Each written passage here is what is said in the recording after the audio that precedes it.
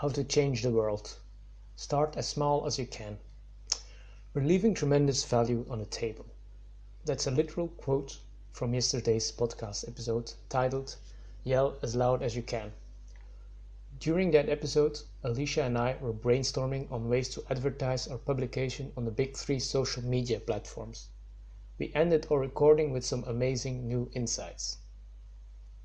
The day after, it's even more clear to me. There's tremendous value on the table. Take it or lose it. But here's the thing.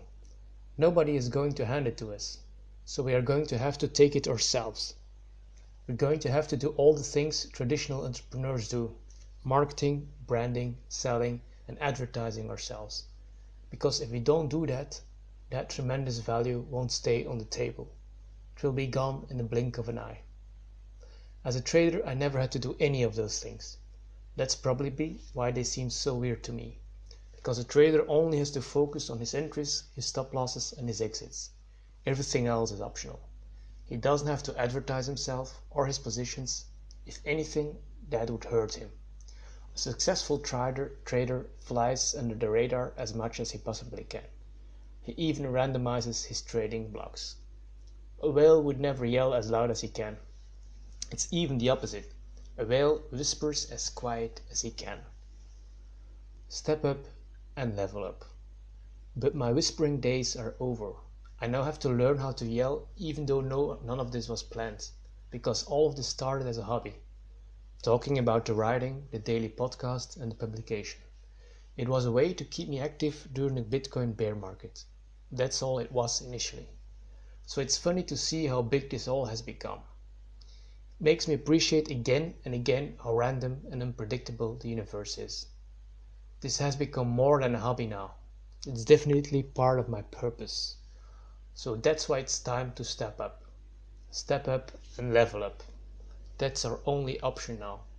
Because after all, how long is that value going to stay on the table? We have to reap what we sowed and build a social media presence. And we have to start now. Start small. I always wanted to change the world, but in the past I thought too big and acted too small. I had the most grandiose ideas on how to overthrow the establishment and start a revolution, but I never acted on anything. I could barely keep myself alive. But a couple of years ago I switched my strategy. I ditched the big plans and started very small. I went as small as I could. I started with becoming a better person and cleaning up my own room.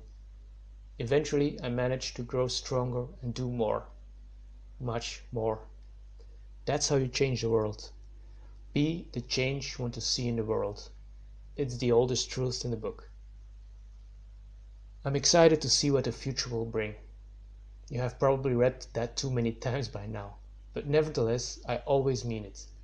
The future is going to be amazing. This is only the start. I want to do a shout out to Katie Murray, Hank M. Green, and Vico Bisconti. Thanks for commenting.